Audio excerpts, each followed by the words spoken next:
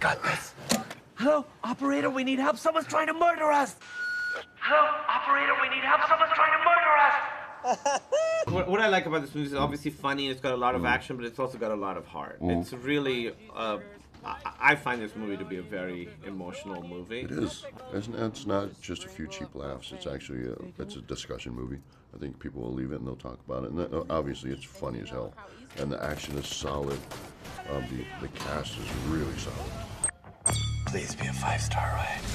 Hey! Uber? Yeah, be cool, be nice. Hey, let me guess, you want me to drive you to all the Sarah Connors in the city? Koreatown, now.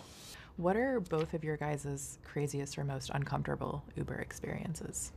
So it was about midnight. We came out of this restaurant and we called an Uber, and we get in the Uber. It's just me and my buddy, and the driver, he just looks back at us like really uncomfortably long, and he just says, "It's a little late to be going to the park, isn't it?" And my buddy immediately was like, "No, just two heterosexual guys going to the park. Nothing odd about that at all."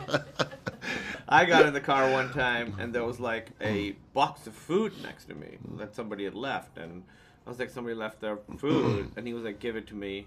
And I handed it to him, and he started eating it. And it was noodles. So he's like eating noodles with his hands while he's driving. Someone else's noodles. I give him 5 stars. Is this an Uber?